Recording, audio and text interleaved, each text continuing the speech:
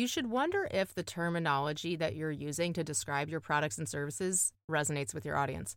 Single words can make or break a level of understanding, familiarity, comfort, trust when it comes to copy.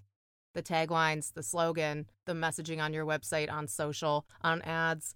You should test all of this. And you know what? It doesn't have to be that expensive. This is not an ad, by the way.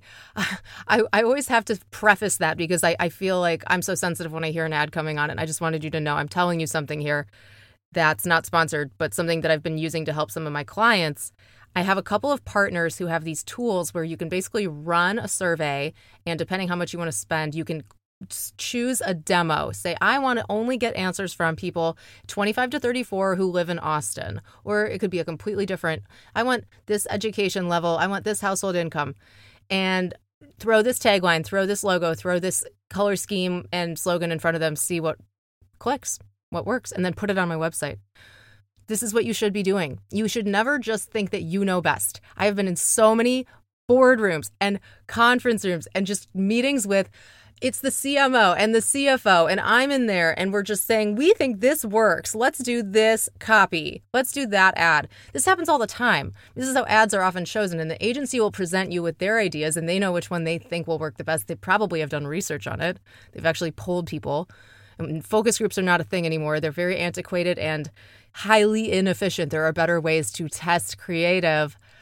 Anyway, the client ends up saying, well, I like that one. And it's usually somebody who is different from the target audience, quite different.